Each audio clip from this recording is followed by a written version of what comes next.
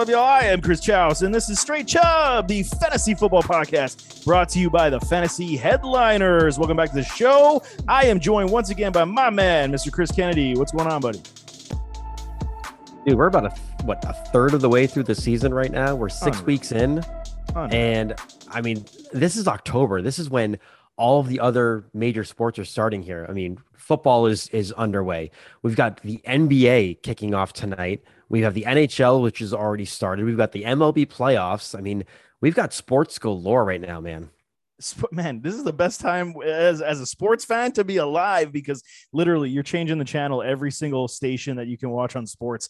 There's something on, man. And for me, like, I'm not a huge baseball guy, but when it comes to playoff baseball, I'm in. I like watching. The excitement goes up to that next level. And you like, I was watching the Sox the other night, and it was good. It was good games, man. Yeah. You know what I mean? You're damn right it was, man. We've had 3 grand slams in their last 2 games. Unreal. It's been phenomenal. Which is it's interesting because my sister-in-law, she and her family, they're all in Houston. That's where my brother and she live now. And so I'm in a group message with, her brother and cousins and that whole side of the family. And that group chat has been pretty quiet these last 2 games with the Red Sox giving it to the Astros. So it's gonna be interesting to see how the series plays out and if I'm invited to future events or if I ever see my niece and nephew again. Yeah, man, your invite is gonna be removed and the doors will be locked. You're not allowed to come back anymore. But it's absolutely phenomenal time to be a sports fan. Speaking of which, football, man, today is a rough day. It is not Victory Tuesday for me. We're starting off with Monday Night Football because King Henry just freaking decapitated us and literally stepped on our heads and our throats as the head was falling off the body. And I mean, right away, let's start off with Derrick Henry, because he is not a man. He is legit from a different planet. I'm at the point right now where I'm going to have to send a letter to the NFL because he needs to be tested for steroids. I mean, I'm just trying to joke around, but seriously, he is on just another level, this man. Dude, not just steroids, but there's like another steroid that hasn't been created that he just has genetically implanted into his body because through the entire first quarter last night, he had like 8 yards. Okay, he had 8 rushing yards. And then out of nowhere, he just breaks off a 76-yard run and finishes the game with $130 and 3 touchdowns. Yeah, man, it hurt, man. And I knew it was coming. As you see the game, how it was progressing, I get it. The Bills were trying everything to keep Henry at bay, but I mean, you could see that he loves playing Buffalo. It's like playing Buffalo and playing Jacksonville. Those 2 teams, he'll just absolutely expose. And it was just gap awareness, man. And I mean, okay, here, credit to the D-line for Tennessee as well, because on top of what Henry did, they owned the trenches, man. And this is from a D-line that has not been getting pressure, that has not been playing very well defensively overall. And that's why everyone's like, well, how are these Bills? They beat the Kansas City Chiefs, but yet they're losing to the Tennessee Titans right now. And I was going back and forth with some people on Twitter was because, they match up extremely well versus the Buffalo Bills, and they always have. And this is one of these things where, the Bills just couldn't stop it. No, I mean, absolutely not. And when you're watching the game last night, I mean, it was one of those things where, at first, things were going really, really well. And, it was a little bit of a defensive battle back and forth. And then Josh Allen started to get going. And then the second half happened, and it was just an all-out, just offensive juggernaut from both sides of the ball. And there wasn't any defense to be seen. Yeah, no, it was absolutely crazy. But can I vent, man? Just can I take some time and vent a little bit, because I'm a little bit pissed off with a lot of the things that went down in that contest. And the first thing is the freaking running game. What was I saying, Chris, at the beginning of the offseason before the NFL draft? What did I want Buffalo to do? Travis Etienne.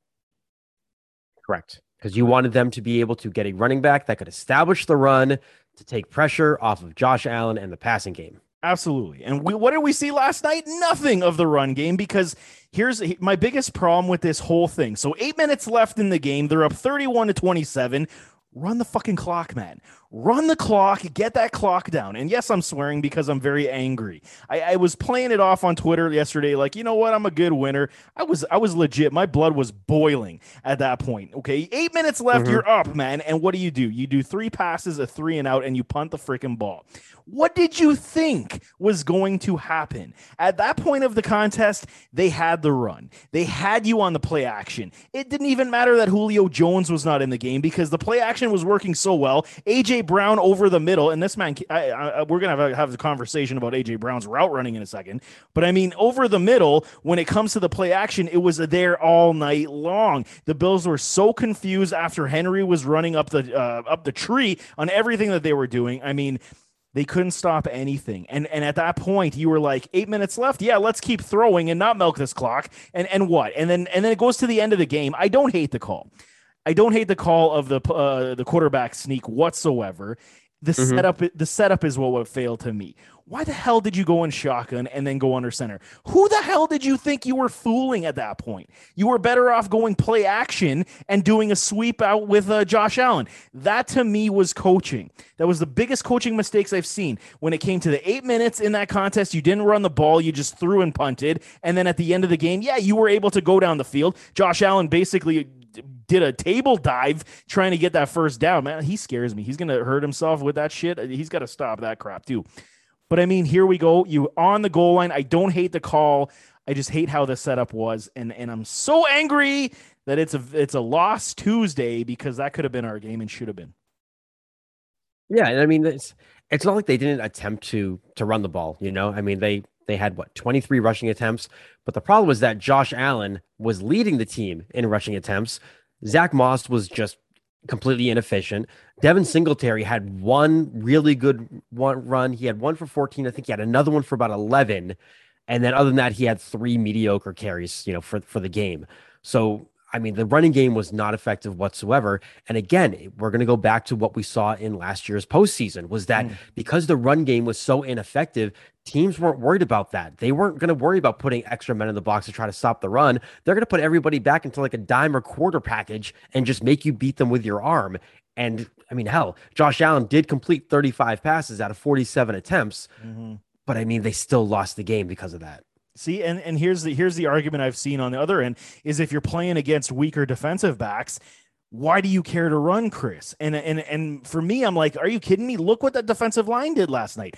They have played like shit all season long, and it took them one game to figure it out. They owned that Buffalo Bills offensive line last night and owned it. Look how many times Josh Allen had to escape the pocket. He rolled left, rolled right. How many times? It was their defensive back core was decimated, man. Decimated. And you still, okay, yeah, you're throwing the ball with a supreme efficiency. What did it get you, man? When you couldn't stop the run and you couldn't stop their defensive line, you got an L in the column, man. This is how it's going to go in the postseason again if the Bills don't figure this shit out, man, because it's bugging me. Well, that's the thing. I mean, they got 8 hits on the quarterback. They had 3 sacks total. I mean, yeah, the defensive line for Tennessee was just an absolute monster. And I mean, it doesn't matter. So I compare this to the New York Giants when they won the Super Bowls in 2007 and 2011, I believe it was. Their secondaries sucked. Like right. Their cornerbacks, their safeties were average to below average, but because they had a phenomenal front 7 that could get after the quarterback, it didn't matter how bad the cornerbacks were in the secondary because the quarterback had no time to actually get rid of the ball. Absolutely. And with King Henry running the ball the way he does, game over. I mean, they now have the opportunity to control the clock, set up the play action pass, and look at how confused Buffalo was.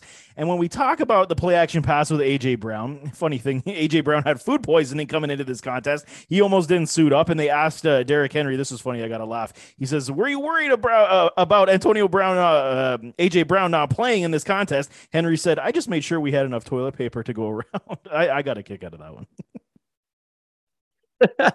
Maybe he should have asked Lamar Jackson about how he handled, something like that. Yeah, how he handled the poop games. I mean, that's just how it goes. But I mean, AJ Brown, are we questioning his ability to have a full route tree at this point? Because literally, he's just doing crosses over the middle now, and I mean, it's something to definitely debate at this point. Yeah, and because of that, I mean, that's when a lot of these injuries are going to happen, because the more you go over the middle, the more you're going to get hit, and the more you're going to get big hits from those big linebackers. So for me, I'm a little bit worried. I mean, yes, he's still producing, but when your average depth of target is like 7 yards, 8 yards, that's a little bit worrisome, especially for an alpha number one receiver. You need to be able to stretch the field and do a little bit more. Absolutely. And I mean, now with Julio again with a hammy injury, dude, it is like certainties in life, man. Death, taxes, and Julio Jones injuries. And that shit hurts for me because you know me, Julio's my guy. He's my number 2 favorite of all time. And right now, I mean, what can we say about Julio Jones? At this point, this season, fantasy football wise, can you trust him whatsoever? Because I legit can't. He's almost at the point where I don't even hate you dropping him if you really have to. No, I mean, no, you can't, unfortunately, which sucks to say because he's one of the best receivers that we've ever seen. But that's when he's on the field. And how often has he actually been on the field over the last 2 to 3 seasons? It's tough. It's like, yeah, how many, are you going to get a half out of him? Maybe a quarter? You're not getting a full game out of him. And so at this point, you're questioning yourself, kind of like an Allen Robinson situation. It's like, okay, well, just do I have to bench him at this point? What do you do with A-Rob? You know what the funny thing is? Sunday was the first time all season long that I've benched Allen Robinson. I've had the faith. I probably more faith than everyone else, but I had to do it. And I was like, I'm benching his ass, and it was to my benefit because I played Cortland Sutton instead. And look what's happening. What do we do with Allen Robinson? This is another major problem that we've discussed over the past few weeks. Him and Julio, I mean, they just simply can't be trusted. And it's at the point, how can you even trade them outside of packaging a deal with one of these individuals to get you something on your roster? Well, see, that's the problem, is that you can't, like, you're obviously not going to be able to trade him straight up. We're not with the lack of production that he's had so far. I mean, when you look at the targets that he's been getting, the targets are kind of there. He had double digits in week 1. He finally saw 7, on Sunday. But other than that, he's been seeing like 3-4 targets a game. And for somebody that you drafted as your most likely wide receiver 2, that's not really what you need to be seeing. I mean, this is a guy who's not even putting up flex numbers at this point. And after week 2, I haven't started him in any of the leagues that I own him in. And I drafted him in a lot of leagues because I was super high on him coming into the season. Yeah, so was I. I mean, was I pushing the envelope because some of my teams were stronger to take the 7 points, the 6 points? Sure, but I mean, was it smart to keep playing them? No.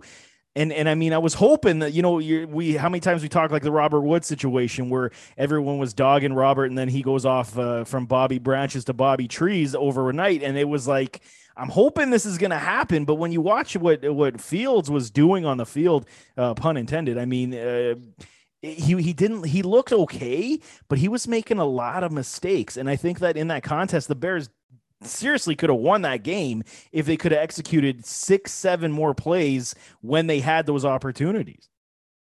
And I think that's the difference between those two receivers right there, is their quarterback situation. If Allen Robinson had Matthew Stafford as his quarterback and he started off slow, I'd be like, you know what? He'll be fine. He's going to bounce back. But where you have an inexperienced rookie quarterback under center that's still learning the NFL game at this speed and still building that rapport with his offense, it could take a lot longer, which, it sucks because as patient as we want to be as fantasy owners, there's no such thing as being a patient fantasy owner. We want the results. We want them now. And we need them now, man. My team is super stacked right now, and I'm 3-3, and it's because of poor productivity from top-end players. I don't like this season as it starts right now, but I'm hoping, you know what, everything's going to align the way it should, and we'll get back to business.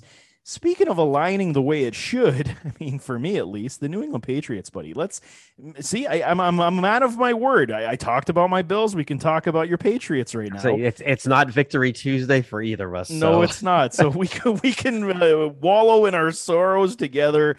And I mean, what a contest that was with Dallas. And the funny thing is, when I did my point spread video, I was saying, the odds makers think that Tom Brady still is a quarterback of this team because Dallas was only favored by 3.5. And clearly, I mean, they held him in check. And this New England Patriots team is very interesting to me because they can get up for one of the better teams in this league and compete at a very high level. It was only a couple mistakes that really got you in the hot water. Otherwise, you guys would have been coming out with a W versus the Cowboys, which is absolutely impressive. And what's frustrating is that when you look at the losses that the Patriots have had this year, they're 3 plays away in a total in 3 games from winning those games. It was 1 play away against the Dolphins, 1 play against the Tampa Bay Bucks, and 1 play against the Dallas Cowboys. Those plays go one other way. And, we're talking about a 3-2, 4-2 team right now, as opposed to, being a 2-4 team. Yeah, and you're right up there with the Buffalo Bills, tied for first place. That's how it was, game of inches with you guys. It's unbelievable. But I mean, how hurt is Damien Harris, Chris? I mean, I watched the game. You watched the game. We were talking amongst ourselves. And when Rhamondre came in, I was cheering. I was, "Woo, my boy, Rhamondre." But I mean, how hurt is he? He's playing hurt. And we're at week 7 now. I'm almost afraid to say by week 13, he may not be playing. Yeah. And even though he played hurt, I mean, when you look at what he did, he still had himself one heck of a game. But I do think that they need to start giving Stevenson a little bit more of the workload, not the full workload, but taking some of that pressure off of Damien Harris, let him heal up a little bit. Because if the Patriots are going to make a run and they are going to try to get a wild card spot, they're going to need Damien Harris to do that. And they're going to be able to rely on him in the playoffs. If it gets to a point where, maybe mathematically the Patriots are out of it, then I can definitely see them, kind of shutting him down for the year. But I think that they are going to ride him a little bit more until they figure out exactly what's going to be going on with their playoff future, if there is one. So are you of the opinion to now bench stash Mr. Rhamondre Stevenson? I mean, I don't want to see more Stevenson just in case he does really, really well. And then it just makes you stick that finger in my face. Make my head grow. Yes.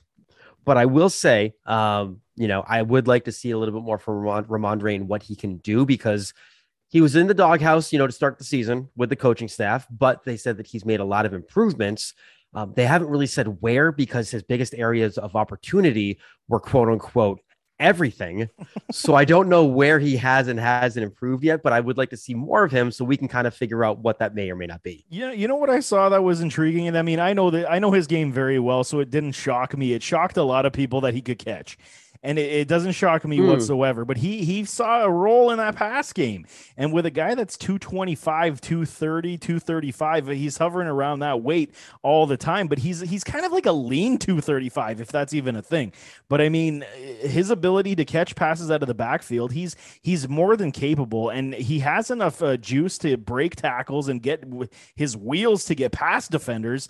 I think if I'm Hoodie, Bill Belichick, I mean, I would make this a 60-40 backfield. I mean, obviously fumbles are the biggest thing, but for the betterment of your entire backfield and Damien Harris's health, I think it's time. You got to go 60-40. Yeah, and I think that, Stevenson is a guy that is more or less kind of built like Rex Burkhead was, the kind of that bigger body, but playing the James White role, playing that passing down back, that third down role with him, at least in the passing game. But also what I've been noticing is, and I'm sure everybody else has, is how Hunter Henry is slowly taking over, this 2 tight end set that, we kind of thought we'd see in the beginning of the season, but now it really is kind of just a Hunter Henry show. Now, both he and Jonnu Smith had 2 targets this past week, but Henry has been targeted much more in the red zone. The favorite target for Mac Jones right now has been Jacoby Myers, with, Kendrick Bourne kind of getting in there a little bit now and then. Nelson Agholor seems to have really taken a backseat to all of these guys right now. And Agholor kind of started the season off on a hot note. But as the weeks go on, it's been Myers, it's been Bourne, and it's been Henry. Those have been the 3 main beneficiaries there. And Jonnu Smith continues to take naps and coffee breaks on every single damn week. Like I'm okay. Obviously, there's not enough balls to go around, but shit, man, he's not even making a play in any respect at this point. And okay, we're gonna have maybe the one Jonnu game that everyone's gonna be rushing to the waiver wire to go pick him up, but then it's gonna be again, excuse me, lights out, go to bed after that. But yeah, you're right, man. Hunter Henry looks absolutely phenomenal, like the player that we thought he could be. And you need to use more of them. And I think it'll make for the betterment of this New England Patriots offense, no questions. Yeah. So, I mean, the offense is going to be, they're going to be okay. I'm not too worried about the offense.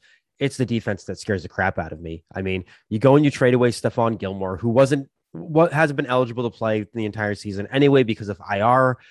But I mean, JC Jackson just hasn't looked great. Jalen Mills hasn't been anything special. This secondary has been getting absolutely shredded. They made Davis Mills 2 weeks ago or 3 weeks ago pretty much look like Tom Brady. Mm-hmm. You know, Dak Prescott shredded them. They're not getting pressure on the quarterback. This is the defense that was supposed to be the backbone of this team, and now they're becoming the biggest liability for this team. Yeah, I couldn't agree more. And I mean, flipping gears to Dallas a little bit, I mean, for the Dallas Cowboy fans, are they built to go? Because I'm seeing so much chatter, and I think it's a little premature, but are they built, in your opinion, to go all the way? The way that their defense has stepped up so far this year, yeah, you know, I think the offense, obviously, nobody's going to question that. They're going to be able to put up 30 plus points whenever they want to. But now that they have somebody in the secondary with Trayvon Diggs, who is just an absolute ball hawk beast. I mean, this is something that they didn't have, you know, last year. You have the young Micah Parsons, who's going to make some mistakes, but the guy's all over the field, you know? Randy Gregory has been an absolute beast for them as well. So I think right now with the players that they have, yeah, they could absolutely be a team that could contend against someone like Tampa Bay, who we did see in week 1. They went head to head with them and they gave them all they could.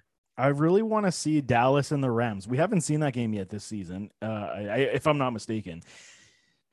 But that would be a game to me that would be more intriguing than the Tampa Bay game, simply because we know what Tom Brady can do, and Tom Brady could easily win at any point. But when you're talking head to head, defense versus offense, I'm still thinking the Rams, man. They're, even if we're talking Arizona and their explosive nature and how they play offense, I'm not overly convinced in Dallas right now, because right now it's all Diggs, and actually I'm not going to say all, but I mean majority of the game-changing plays, I should say it like that, have been coming from Diggs. And yes, there are byproducts to why that's occurring based on how much pressure they're getting on the defensive line, based on Keanu Neal and his presence on that field, because he's that Swiss Army knife, taking away lots of ways on that field. I mean, I see a lot of people talking that Dallas is built to go to the Super Bowl, and I know you just said yes, and maybe it's my bias, maybe it's just my Dallas hatred from all the years past of beating Buffalo in the Super Bowls, but they're good. I'm not going to say they're not. I'm not trying to make an argument to say, yeah, Dallas sucks. They're obviously very, very strong, but I think that they're beatable based on how they play football and how you can scheme up and match up against them. But I mean, your New England Patriots, look what they were able to do. And I mean, really, are we talking about your Patriots going anywhere this year? Probably not, right? Probably not. But I will say with Dallas, they are going to be tested defensively this season, because after the bye week, week 7, they play Minnesota week 8. They go with Denver week 9, whose, you know, offense is nothing to sneeze at. You know, they play the Chiefs in week 11, and you have Arizona week 17. So I mean, they've got some tough matchups throughout the season. So they're gonna certainly be tested. You know, not that they haven't already been tested going against Tampa Bay and the Chargers to start the year, you know, but then they got Philly, they got Carolina, the Giants, the Patriots. So they really are this defense is gonna be tested to see what they can actually do. Yeah, and that's going to put my argument to bed. If they beat those teams, I mean, then there's nothing really to say. They're going to be a well put together squad that can make a definite run. But switching to the other team that we are very critical on at this point, in the Kansas City Chiefs, and I mean up against a Washington football team. This game was, man, the Kansas City Chiefs are legit broken. And there's two ways, the Jekyll and Hyde effect of them from the first half to the second half. Mistakes. First half, second half, they come out, you know, they clean it up, and they drop 31 on Washington. But I mean, is this a byproduct of Washington's porous defense, even though they were supposed to be elite, and Patrick Mahomes and the Chiefs just understanding that they are still the elite talents on the offensive side, just not firing on all cylinders? It's almost like they need an oil change, fix the piston rings and rebuild the engine to some degree. But I mean, what the hell's wrong with Kansas City? Because this is not the team that we're used to, defense aside, obviously. What's wrong with this offense and Patrick Mahomes, man? I think we've talked about it before is, teams are starting to figure them out, and what we saw this past week was, Patrick Mahomes with about, I think, 212 passing yards, 0 touchdowns and 2 interceptions in the first half. And then they finally turned on in the second half. So I almost think that, they're making great adjustments at halftime, Andy Reid and the staff, but I mean, they just aren't really getting things going in the first half of games right now. And so I think with Kansas City, it's going to be a matter of, just, not waiting to wait until you're down or you have a close game before you turn it on, and just make sure you're doing that from the get-go right out of the gate, because that's what we saw from them last year is they were just putting up, massive amount of points in the first half and then just, relying on the defense for the most part to get things going in the second half. So this year, yeah, like teams have people made the argument before how teams had started to figure out Lamar Jackson. Mm-hmm. Yeah, well, he's having a great game. Yes, he is. A great season, excuse me. The Kansas City Chiefs, teams are starting to kind of figure them out, and the game plan for Kansas City really is, if you can't obviously shut down Hill and Kelsey, but you target on one of them, you get as much pressure as you can on Patrick Mahomes, and then kind of let your defense do the rest after that. And that's what teams are now starting to do. And I love that you just brought that up, because the takeaway is this offensive line overrated from what we thought that they were going to be this year? And it's very true. And that's why you said, they're bringing the heat, they're bringing the pressure. I mean, when do we see Patrick Mahomes make a mistake like that under duress, where he dropped the ball, picks it up, rolls to his right, and then, he gets his legs wrapped and he just throws up a duck in the air like he's a rookie? We don't see that from Patrick Mahomes ever. And what was his stat? It was like 15 interceptions in the last 15 games. Like, this is not Kansas City Patrick Mahomes that we are all accustomed to. And I mean, but still, the argument can be said, even though they don't look like themselves, I mean, they can drop 35, in a half and still come out victorious, even with a defense that seriously, they can't get out of their own way, really. No, the defense is always kind of an issue for them. I mean, I remember last season, their pass defense was okay, but they just couldn't stop the run for the life of them. So, this year it's been even tougher for them. So the defense obviously isn't going to help them. They're going to be a bend but don't break kind of a defense, and just hoping that your team can continue to put up 30 a game. Yeah, fair enough. And I mean, 2 players I want to talk about from this contest, and that was the fill-in that got likely everyone a win if they picked him up and played him, and that's Darrell Williams. He goes 21 for 62, 2 touchdowns, 3 receptions, 27 yards. Here's my thing. And okay, you guys know, if you listen to the show, that I am not a CEH hater, but I am also not a full-on supporter. I'm kind of lukewarm on the fence with CEH. Always have been after scouting him. And even though he went to Kansas City, the high octane, high power, everyone thought he was going to be the next best thing next to sliced bread. For me, I was always like, yeah, he's good, and he'll likely be a good running back. And I'm still saying that today. He'll likely have a very sound career in this league. However, I heard rumblings, and I don't know how true it is, that the Kansas City Chiefs are starting to get a little bit frustrated with not only the play, but the injuries that are following Clyde Edwards-Helaire right now. And the fact that we don't see Chris. We do not see the Kansas City Chiefs utilize CEH the way that we saw them utilize Darrell Williams. And at this point, can you make the argument to say that both of these men are in the same category? Why are they not giving CEH this workload that they're giving Darrell Williams, and he was able to exploit it? That's fair. I mean, because last season, CEH did get that workload. The guy just couldn't score inside the 5-yard line. And I think that's kind of where some of the frustrations may have come up. It's okay, you're this big, powerful, fast running back, who can bulldoze over guys in the open field. But then once it comes down to crunch time and you're in the trenches inside the 5, you can't get it done.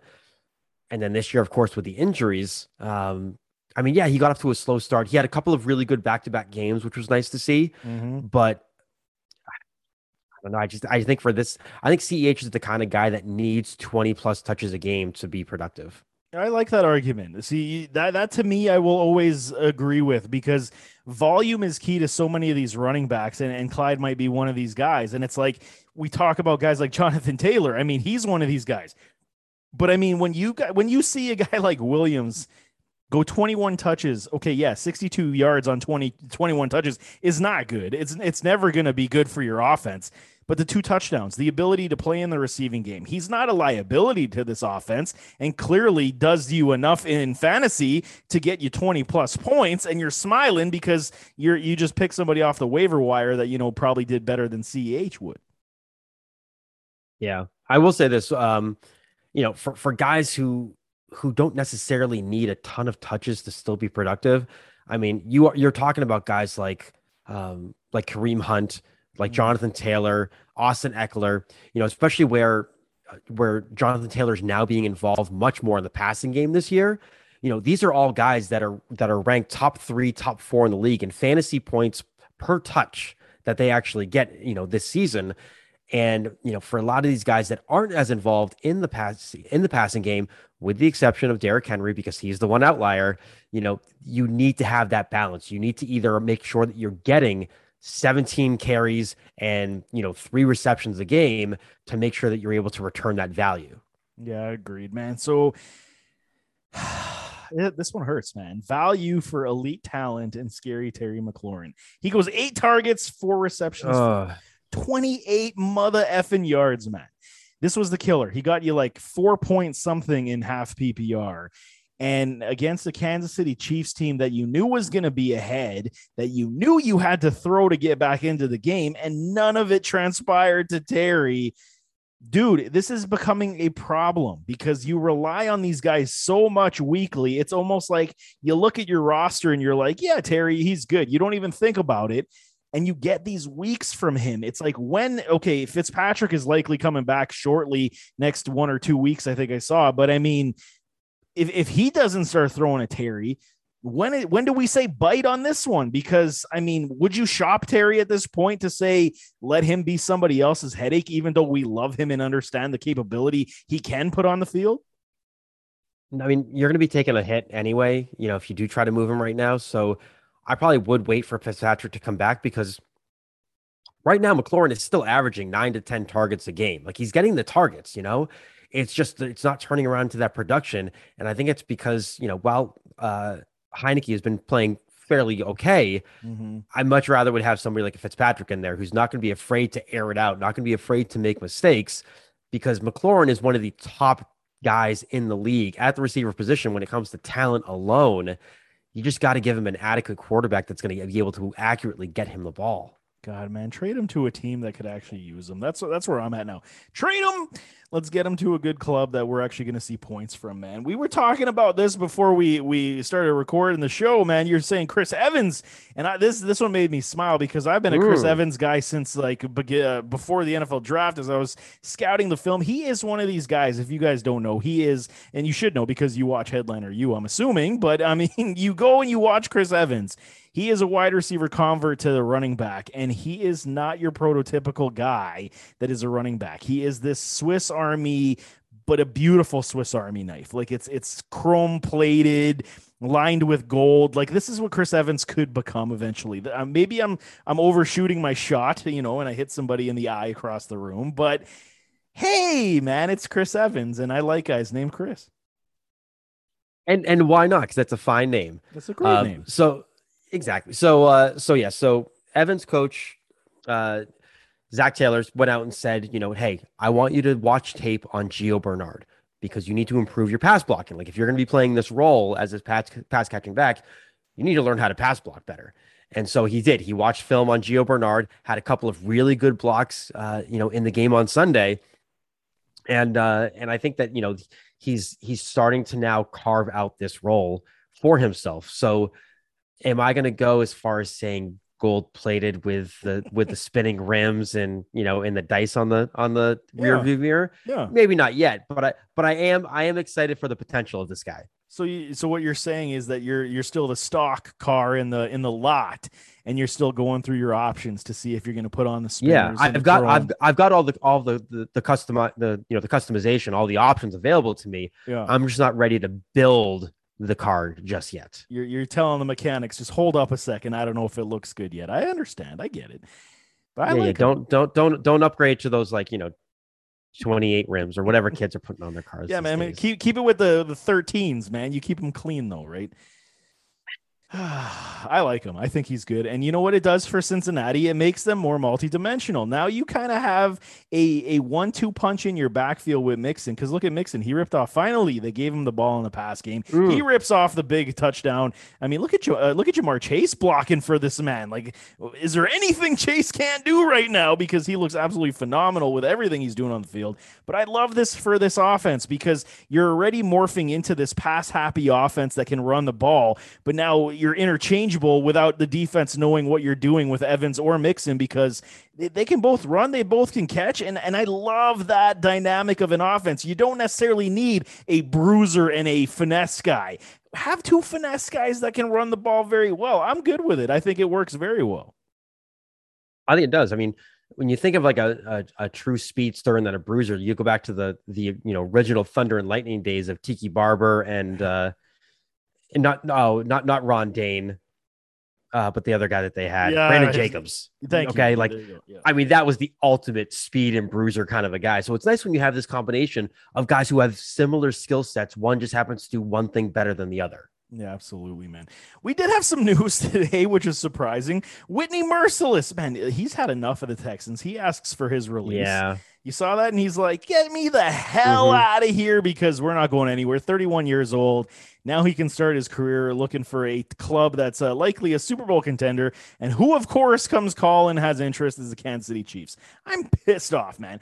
Why does my team not go after good free agents that, can help the club? God damn it, Chris. Well, because my first two thoughts were, well, he's going to go to the Chiefs or he's going to go to the Bucks. That's where everybody freaking wants to go, apparently. Or the Panthers, since now they're just accumulating a whole bunch of crazy defensive talent. Yeah. So I mean, those are the kind of like the wish list for players now because they think that that's the easy way or the easy road to a Super Bowl. And I mean, he's got some skills left. He's got baller ability. I always liked his game. He has some injury concerns from time to time, but Kansas City could use them. We know their defense is banged up, so I mean, won't hate that. We saw the Seattle Seahawks, man. They reach out to Mr. Cam Newton, and I am cringing here because really, okay, he's double vaccinated now, and they came to the point on the media to say that Cam Newton is double vaccinated and he is ready to return to the field of play. And I'm like, come on, really? That's got to be your headline? Like, shit. And Cam's like, I want to be playing football again. Is this really an upgrade for Geno? Like, really? I mean, honestly, instead of the headline being Cam Newton is double vaccinated, I'd rather see Cam Newton's shoulders 100% healthy and back to his old 2016 ways. Yeah, exactly. His foot is reattached and he's good. I mean, but seriously, though, does he really help out without being on this roster? He's going to have to take a couple weeks to get accustomed to the playbook, the schemes, the checks. And I mean, Geno's already done it. I get it. It's Geno. Yeah. But I mean, you can't. But you know what? Fault DK more than you fault Geno in last week's game for not going out of bounds and fumbling that football. Dude, if I'm a DK or a Lockett owner and Cam Newton's my starting quarterback, I'm trying to trade either of those guys honestly as fast as I can because him as the starting quarterback fantasy wise is only going to bring down his teammates that you have on your team. Because he's not going to be able to produce a legit wide receiver one for your fantasy football team. Very well said, because we've seen it. He can't throw down the field more than 15 anymore. So unless you're filled with even slants, those 5-10 yard checkdowns, he still throws it at your feet. Or he throws it over top of you thinking he's using some muscle, man. Like, unreal. But we do have to touch on injuries, Chris. I mean, shit, again, here we go. I'm swearing a lot today, and I don't know why. Maybe I've had too many to drink. But hey, fuck it. How about that? I say not enough. Fuck it. Let's go, man. Injury time. The Ravens, unfortunately, they lose left tackle Ronnie Staley. He is done for the year with an ankle. And I mean, it's a huge loss for the Ravens. They've been playing extremely well. I mean, okay, they're filling in without Staley before. I have no doubt that they're going to find a way to do it again. And the way that the Ravens have been playing, I mean, do they do they really need offensive line at this point? I mean, Lamar has been playing elite lights out, and he has, again, like we talked about last week, found new levels to his game. Is this really a huge loss to them? I mean, yes, it is, but will it be really felt? Is kind of where I'm going. I think it definitely will be felt a little bit because right now, so far this season, they're like 6th or 7th in the league with allowing the highest pressure rate among all offensive lines. So you take out somebody like Ronnie Staley, I think they're definitely going to feel it. Lamar's been doing a great job though with getting rid of the ball quickly, and if not, obviously he's just taken off and running with it like we know he can do. But with the improved passing of Lamar Jackson, I think it's just going to mean he might have to get rid of the ball a little bit faster than he has been so far. And that's all right because we saw Rashad Bateman come back on the field, and that was nice. I liked seeing. That was great. I was smiling when he caught him. I was like, "Yes, there he is. There he is." And you know what I did 2-3 weeks ago? I scooped him up off the waivers and put him on the bench. Just for this time because it's going to start coming. Oh, same. I've got he and Rondell Moore both on my bench, just waiting, just like waiting. Salivating, just ready for the moment when I can put him in my starting lineup. Absolutely, it's absolutely beautiful. The Cleveland Browns, oh my goodness, they have found themselves in injury problems, Chris. And I mean, Kareem Hunt now placed on the IR with a calf. Nick Chubb has been downgraded to out already for Thursday Night Football. Baker Mayfield says he's going to play. We'll get into Baker in a second. JOK, he's out. He's on the IR as well. Like, I mean, shit has just fallen off the wheels in Cleveland. I feel sorry for the fans because, I mean, you guys had so much optimism and now it's kind of going by the wayside. But Baker Mayfield, his shoulder, he says, and I quote, "It is my decision whether or not I play this week against the Broncos, and it's going to be strictly up to me." Is that another I feel dangerous?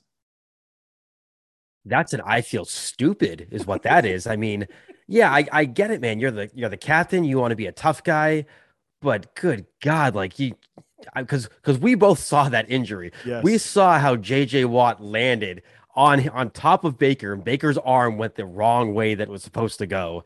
Now, thankfully, it was his non-throwing shoulder that it happened to. Mm-hmm. But I mean, like there are times to be tough, and there are times when you need to be smart because you are the franchise quarterback. And like if it happens to that arm, it could happen to the other arm. So for me, like if it doesn't impact the way that he's going to play, then sure, I'm fine with him going out there. But I don't like the way that he's gonna I don't like the way that he said, "This is my decision and my decision." No, like the answer probably should have been, "I'm going to consult with our training staff and we're going to make the best decision for this football team." Because it's not about you, Baker. It's about the team. Right. Okay. We know he's not the most humble of dudes. He's going to speak on it however he wants. But I have to agree. I mean, if he is less than adequate to throw but they're in trouble. And I think he's actually feeling the pressure. And he's kind of, the way he said this was kind of funny because it's typical Baker Mayfield speak. But I almost feel like he's getting pressure from the staff because no Chubb, no Hunt. So there goes your Kevin Stefanski run game. Yes, Jarvis Landry, you said this, he could play, which would be a huge step up for them.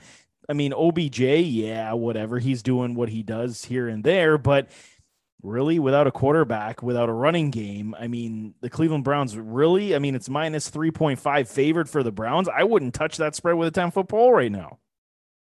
Oh, God, no. Oh, absolutely not. I mean, when you're looking at that team and kind of what they've done, or I guess you could say what they haven't really done so far this year. Right. And going up against a Denver Broncos defense that is top 5 in the league at this point. Yeah, I'm not touching that at all. Jarvis Landry, can we get Jarvis back? Because I mean, I need him. And there's people that feel my pain. We're waiting for him to come back, and we've been holding him when we should have dropped him. He's the PPR gold, man. He's the safety blanket. That's what we need.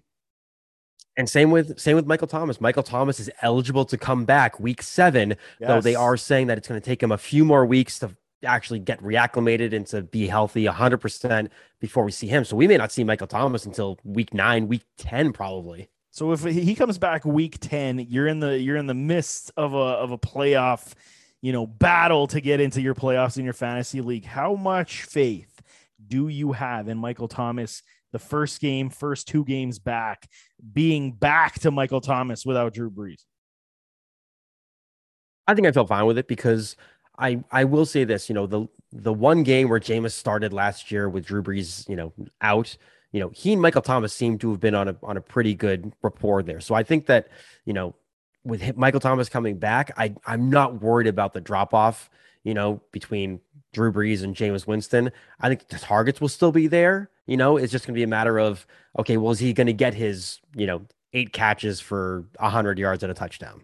But yeah, for me, go ahead. For me, if I'm in the hunt for the playoffs and I'm like, I need some magic to happen, I'm plugging him into my starting lineup. You know who they activated today? It was Mr. Traquan. Traquan Smith. You touching Traquan? You gonna give him a little feel or what? No, I'm not. Nope. Not even gonna give him the tip. Not even the tip. Oh, okay. Not even the tip. Not even the tip.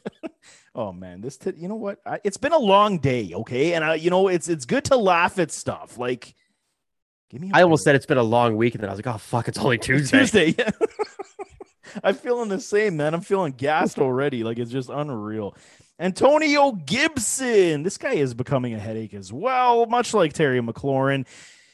Because seriously, I mean, he's at the point where he continuously gets nicked up. It's not a great injury, but it's enough like a Julio injury to leave the contest and put your fantasy managers in dismay. He has a shin, looks to be okay, but I mean, really, sideline standing is just killing us for fantasy football. I mean, literally, this is a point. I mean, we know how priority running back ones are to have on your roster. I mean, but really, if you could entertain trading Gibson, I mean, would you entertain it? I get the value perspective, but I mean, get him off your club and find somebody else that you can actually utilize week in, week out. Are you entertaining this as we get into week 7? Because I think I'm starting to entertain it more.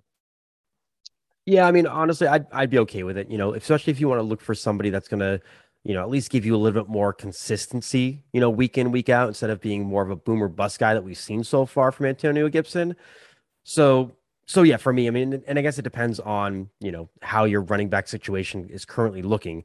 But, if I were able to, I mean, hell, at this point, you're not going to be able to trade Antonio Gibson for somebody like Cordell Patterson right now because of the way that he's been playing.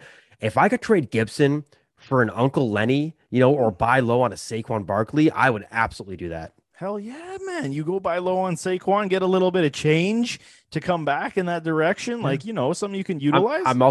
I'm not going to lie. I never thought ever I would be like, oh, yeah, I'll trade Antonio Gibson for Uncle Lenny. Sure. Uncle Lenny. He's cousin Lenny now. We got to get that shit straight, man. Now he's cousin. It's like Danny Pennies to Danny Nichols. This is cousin Lenny, man. Cousin Lenny. He's found the fountain of youth. He has, man. He's looked very good. And yeah, I've been taking heat on this cousin Lenny, on Uncle Lenny, man. Everyone, Chris, you got to let it go, man. Uncle Lenny's done. He's washed. He's 26 years old, motherfucker. He is still got some juice in those legs, and he's showing it. But you know what? He does look heavy. He looks slower. I will admit that. But he's moving. He's moving the chains. He is. He's doing the damn thing. He's doing the damn thing, and I like it.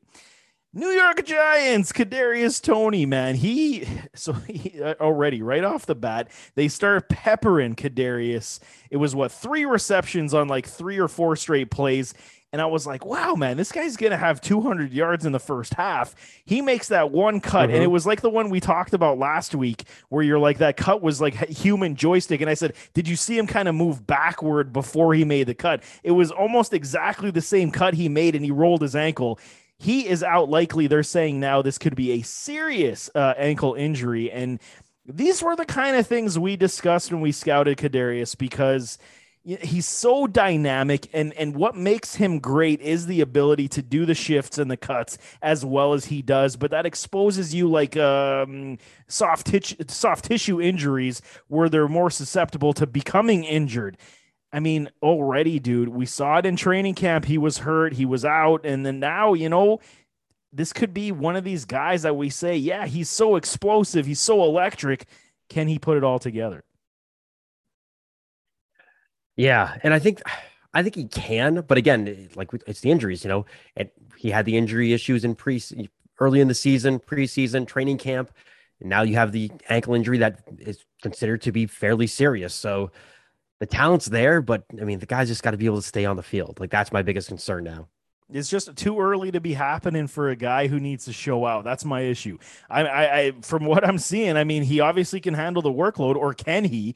I mean, because continuously getting put in the medical room is never a good thing. But on the positive, you got Sterling Shepard. He is the freaking target pig right now. 14 targets last week with all these injuries. And again, I'd likely to see that again next week, man. Shepard is definitely a plug and play, in my opinion, without even thinking about it.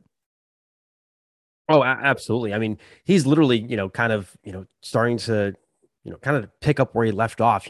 First couple of weeks, he was the main guy getting all the targets. Injured last couple of weeks, comes right back, gets the majority of the targets again. So yeah, he's growing right back to being that wide receiver one for them. Yeah, I like it, man. Bills lose Dawson Knox to a broken bone in his hand. Thankfully, they have the bye week, but I mean, this is a big loss, I think, in more ways than one for this offense, because now, you revert back to how you played before without a tight end. And again, you were very easily figured out. I don't want to harp on my Bills that much more, but I mean, Knox apparently broke that bone before he threw that touchdown or a 2-point conversion pass to Josh Allen. So, hey, man, strap it up and wrap it up and, go back on the field. I mean, yeah. I mean, and hell, the way that Dawson Knox has been playing, they need him on the field. Totally agree, man. Dak Prescott, he strains his calf. He's hurt on the final throw in overtime. They are optimistic he is going to play after the bye week. But, I mean, here we go again with Dak and his injury concerns, injury history. And, I mean, this is obviously the Achilles heel for this Dallas Cowboys team. If Dak goes down, I mean, there goes your Super Bowl out the window, potential contendership. But, I mean, I think he suits up. A calf strain, I mean, yeah, that's fairly insignificant, I would want to think. Yeah, I think they'll be fine. Give him the bye week to rest and then to get treatment. He'll be fine for week 8. Paris mother effing Campbell. He scores a touchdown and he hurts his foot, and now he is out for a long period of time, apparently. This guy is in the same boat with me now with Will Fuller and Curtis Samuel. I am now divorcing Mr. Paris Campbell on this show because I can't do it anymore. I get it. He's a young man and he's going to put up a lot of points in his career, likely, but I can't do it, man. It's the Percy Harvin effect. It's the Curtis Samuel effect. It's just not worth the risk for me anymore to be preaching up the high end value that he potentially has, only to see him go to the medical room over and over again. Yeah, unfortunately, the risk is too much. Right now, it just outweighs the talent, what he can do when he's on the field, because he's just not on the field as much. But speaking of your Colts, they did go ahead and activate your boy Sam Ehlinger from the IR and waiving Jacob Eason. See, man, you see the scouting process. You see what I'm talking about? Just give this guy some faith over here.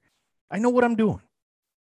It's true, guys. He knows his stuff. He knows what's going on. I know what I'm doing. Ehlinger he's probably not going to have much of an NFL career, but you know what? A backup role is kind of what I was saying. He's good enough to fill that backup role. It's good. Patrick Peterson, he lands on the IR with a hamstring. I mean, huge loss for this Minnesota defense, because they actually have been playing extremely well on both sides of the ball. Got to give him credit. Kirk Cousins looks phenomenal. But without PP now on the field, I mean, this is huge, in my opinion, for the secondary, because he was taking away a lot of those number ones and doing very well this season. Yeah, he definitely had. He struggled to start the season, but over the last few weeks, he was playing much, much better. I still don't like the fact that they have him at cornerback. I really just think that he would crush it at safety, but that's not my decision to make. But now that he's injured, they're going to have to find a replacement. They're going to have the next man up right now because, like you said, the way that he's been playing the last few weeks, that's going to be a big hit to that secondary. See, I love that, because we talked about that in the offseason before he signed on free agency. We're saying, put this man at safety. Remember, we were talking and it was like, This is like Charles Woodson all over again. I think it's a natural transition in the next 2 years. I think he'll want to continue to his career. And for me, I think playing safety, he could play another 6 years easy. Same with Richard Sherman. Richard Sherman should not be playing quarterback right now. That man is just a liability out there. Oh, man. And he pulled his hamstring too, man. That shit's getting old on him too. It's just not good. But you know what, man? That's it's not that big of a list. I thought it was longer than that. That list is pretty short. So we're into bye weeks. We're in injury troubles. hopefully you guys are keeping your head above water because it was tough for me last week. Yeah, and then the fact that, for a lot of, I mean, for me personally, I think it's my home league. I'm looking at my week 7 lineup, and I'm like, oh, great, 80% of my team is on the bye week. Now that's my own fault when I was drafting, but at the same time, I'm like, oh, of course, it's all the really good players that are on bye weeks. Yeah, man, you're gonna have a waiver wire squad this week. It's tough, man. Fantasy football problems. But anyway, let's go to big time players from this past week. I want to touch base because, we saw some really good performances. One, our boy, Jalen Waddle, we were saying, give the man some targets. They definitely did in London. He goes 10 for 70 and 2 touchdowns. Looks absolutely phenomenal. Tua back in the mix. He looked good. Miami just, coaching is my thing. Not running the ball is my thing. I don't understand what Miami is thinking. It's the Jacksonville Jaguars. You deserve to lose the way you played, but the outcome comes Jalen Waddle looked absolutely phenomenal. Oh, he was great. I was only able to catch bits and pieces of the game because I was at work, so I was trying to stream some of it on my phone. But it was great just to see him get the targets. It was great to see him, finally, be able to become that player that we all thought he was going to be. And also on the other, or not the other side, but on that same side of the ball, Mike Gesicki was able to rekindle that, that great chemistry that he started to form last season with Tua when Gesicki had a great second half of the year. And so it was nice to see Gesicki get that target share as well. See, and it makes me laugh because people are sitting there cussing down Tua, being like, there's no argument. It's Burrow over Tua. And it was like Burrow played well enough, or Tua played well enough to win the game. It's just the overall dynamic of how Miami executed after, I think, is the greater story rather than how Tua played. So I don't like that argument whatsoever. Courtland Sutton, he was a big-time player, 8 for 94 and 1 touchdown, but a lot of this came in garbage time, Chris. So I'm seeing a lot of players or a lot of fantasy analysts on Twitter, pumping up their chest and saying, I told you that Courtland Sutton was going to be this and going to be that, man. You were sweating Courtland Sutton the entire game until about the fourth quarter where they just started peppering him, where Vegas's defense was like, yeah, go ahead, take all these targets you want because we don't care. We won this game. Yeah, and I'm a huge Sutton fan. I love him. I think he's a really great player.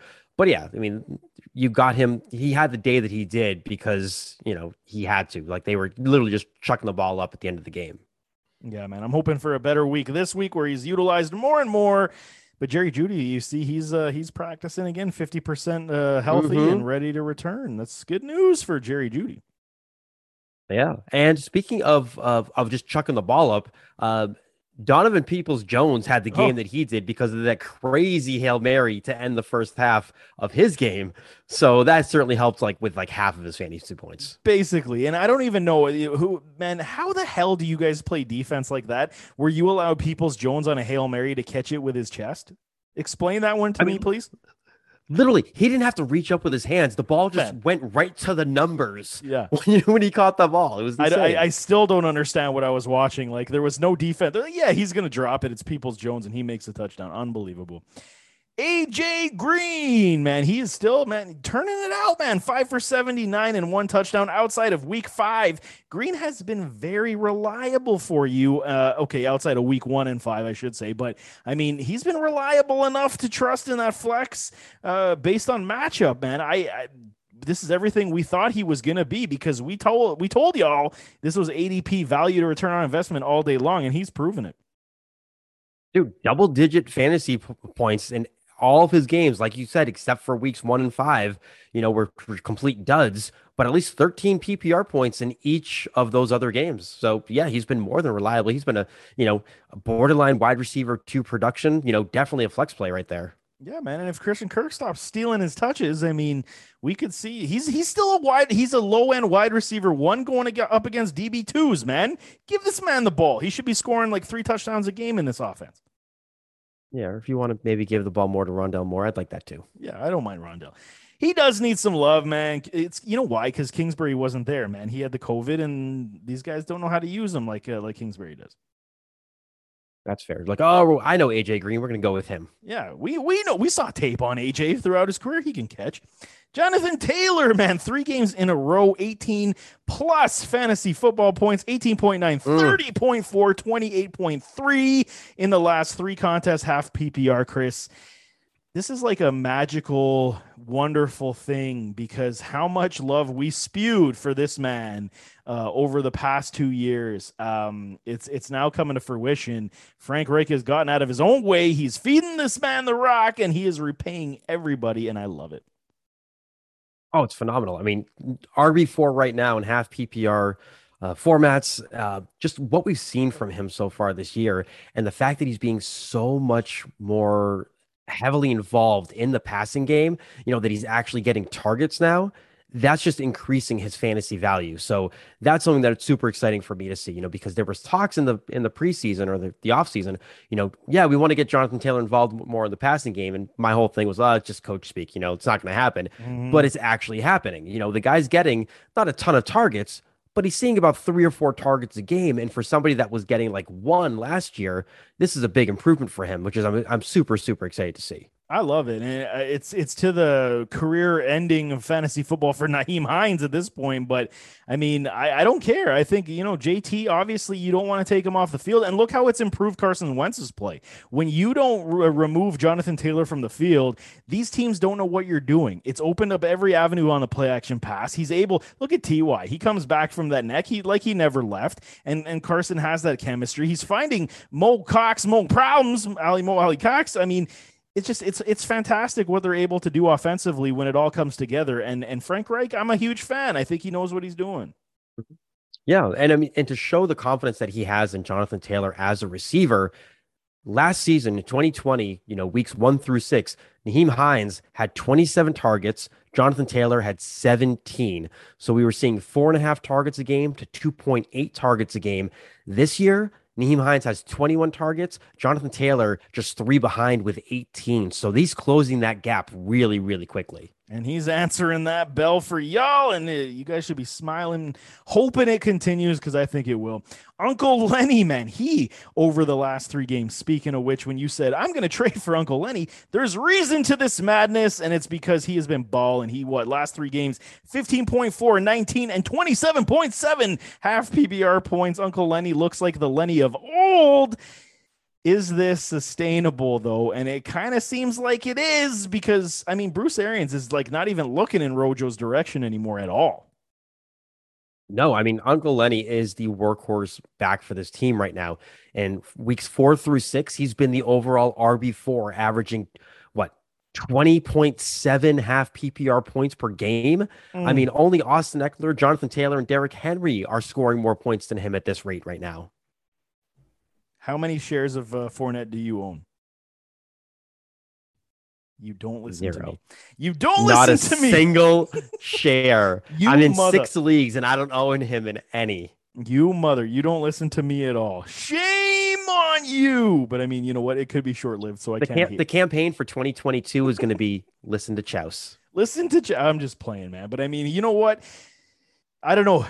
I don't know if this is sustainable, but I mean, the way that they're going with this pass game with Antonio Brown, I mean, it looks damn good. So you can't hate it. I got to pump my tires a little bit, because Khalil Herbert, man, and this was nothing against you, because I think that you actually said when I went back and listened, you're like, yeah, I like Khalil, but maybe I won't put him on a roster just yet.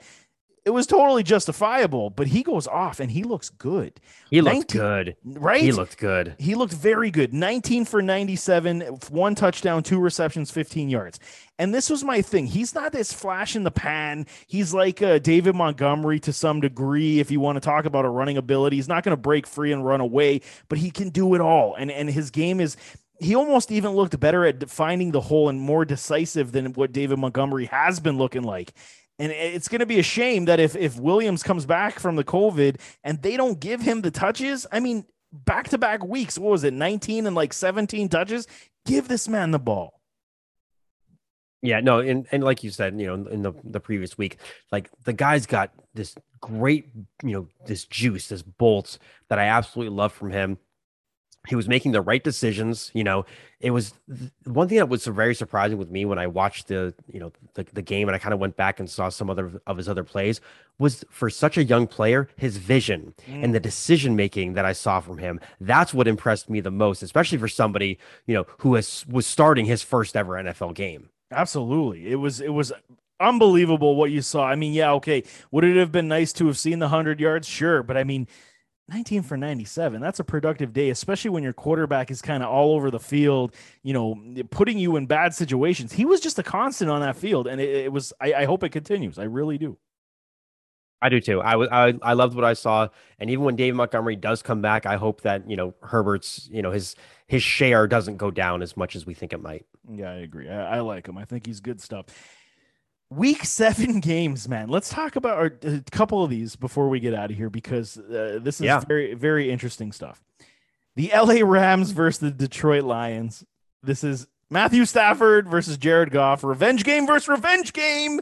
And I mean, really, we're not expecting much from Jared Goff. I'm only talking about this because I think Matthew Stafford is going to blow the fucking roof off of this shit come this week, because this is everything to a stick-it game, if you've ever seen it, to your old club that said, hey, give me talent so I can make this team win in the playoffs. You never did. Playoffs? We're talking about playoffs?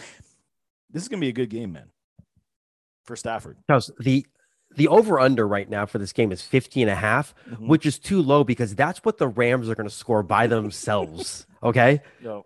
The line right now is minus 15. Like, tell me that the Rams are not going to win by at least 2 touchdowns and a field goal. I'm taking minus 15 right now. It's Tuesday. Oh, absolutely. It's early. I still got some research and study to do, but I'm taking 15.5, and I feel good about it. The line opened yesterday at 13.5, and then it went up to 15 today, and I still think that's too low. The only saving grace is Swift and Hawkinson. Outside of that, the Rams shut it down. I mean, good God, Jalen Ramsey is just going to be, like having fun out there. He's not going to be guarding anybody of consequence. Khalif Raymond and Amon-Ra St. Brown won't know what to hit him, man. No. I mean, he's going to look at them and he's like, all right, other corners, you guys, you got them. I'm gonna hang back here and have a sandwich. Yeah. He's gonna be, hey man, go across the middle, it's open, and then bang, he's gonna cover it and be like, I got you. That's how his game's gonna be all day, man. Oh, would you entertain? This is another one that I was kind of debating with myself. Would you entertain playing Sony Michel in this contest? Because likely it will get out of hand very early. And if we have bye week troubles this week, we have injury troubles at running back, Sony could be a sneaky play this week. It's one of those gut feelings you get. I mean, we know it's Sony. I got it in the gut, man. I can't get rid of it right now. If I had to, yes, because Detroit is just absolutely awful against the run. So I wouldn't hate that. But I'd also have to ensure that Sony Michel wasn't just getting, work in like the fourth quarter. You'd have to really hope that he was getting, a decent workload in the entire second half, hoping that they maybe do kind of shut down Henderson a little bit after the first half, if they happen to go up by quite a bit. Just because I do think that with somebody like Sony Michel, he needs the carries to be productive. Like, he's not going to just rip off a 60-yard run, Yeah, I totally agree. But would you be of the opinion that they would rest Darrell Henderson a little bit more in this game? Maybe not like right out the gates, right? I mean, make it a little bit more 50-50 split at the start and then let Sony kind of take over. It's just one of these things, man. This game is setting up to be that way. And I mean, Stafford throws a couple touchdowns, gets up early. I mean, it could be Sony all day. Yeah, it very well could be. I mean, hell, the way that this game script could probably go, it could be over by halftime. Oh, baby. I love it.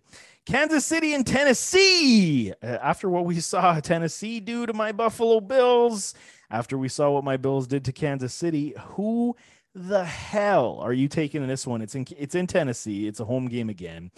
It's got to be King Henry again running all over this defense. Oh God, yeah. I mean, Henry could top 200 yards. I mean, right now, this game total is 57.5 right now. That's insane.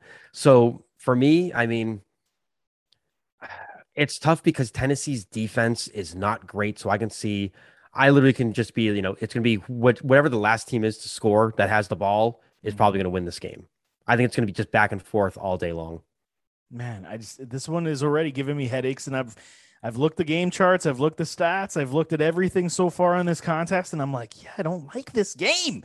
What is it? What's the spread right now? It's like I don't like 5.5. 5.5 now. I don't like it. It keeps going up. It bothers me. This is why I don't like betting. It bothers me. I had a rough week. I took it on the chin this week. People are angry with me, Chris, and I'm sorry, okay? I made a mistake, and you know what it was? I'm going to vent a little bit more. It was Vegas Rig Week, if you don't understand, and it started on Thursday with that Tampa Bay game where they freaking go for 2 points when they had no business going for 2 points, and everybody in their dog would have covered 7. That's when it started, and I was like, you know what? I should change some of these, and sure enough, Vegas rigged it all, and they got all their money back that they've been paying out to me. Yeah, I'm honest with you. I'd be okay taking Tennessee at plus 5.5. Ooh, frick, man! I don't like it though. I don't like it at all. I hate it. I don't like the line. I think it's a trap. It's a big trap, and I really, really don't like it. It's giving me headaches right now. I already grew a couple more gray hairs. But that's all I got, Chris. That's all I got on this Tuesday. This wonderful Taco Tuesday. Did you have tacos? I did not. I didn't either. I had a burger. So, yeah, I had a burger and fries. I had potatoes and meat and, just your standard meal. Okay. All right. So meat and potato Tuesday. Forget those tacos. Meat and potato Tuesday. See, man, you know what? It could be Taco Thursday. Be Taco Wednesday, Thursday, whatever. I don't care anymore. Whatever. We've talked enough, man. So let's get out of here. Before we leave, Jake has got an important message. So listen up. Yeah, real quick, though, before we get out of here, I want to take a quick second here, Chris, and I want to make sure I shout out our partners here for the year at Fantrax.com. I mean, Fantrax is the most customizable fantasy platform in the industry, hands down, right now, offering the greatest fantasy experience for you, for your dynasty, keeper, redraft, best ball leagues, whatever it is you play, they have you covered. And we want to make sure we get you guys in a position to really come in and play with us this year. We're going to have some best ball challenges with some cash prizes coming up here in the coming weeks, but you can set up your account now and it's 100% free. So head over to fantrax.com/headliners, sign up for that free account, and then stay tuned to our Twitters, to our YouTubes, the community tabs on YouTube, all over the place. We're going to be posting links for these upcoming best ball challenges. Totally looking forward to that, but make sure you head over there and sign up for that account right now, fantrax.com/headliners. So on that note, that is the show. Thanks so much for tuning in. You can find me on Twitter at Chris_FH1. You can find Chris on Twitter at ChrisKennedy318. To all the listeners, thank you for all the support. And on behalf of Chris, thanks again for listening. Until next time, stay safe and be kind to each other. I'm out.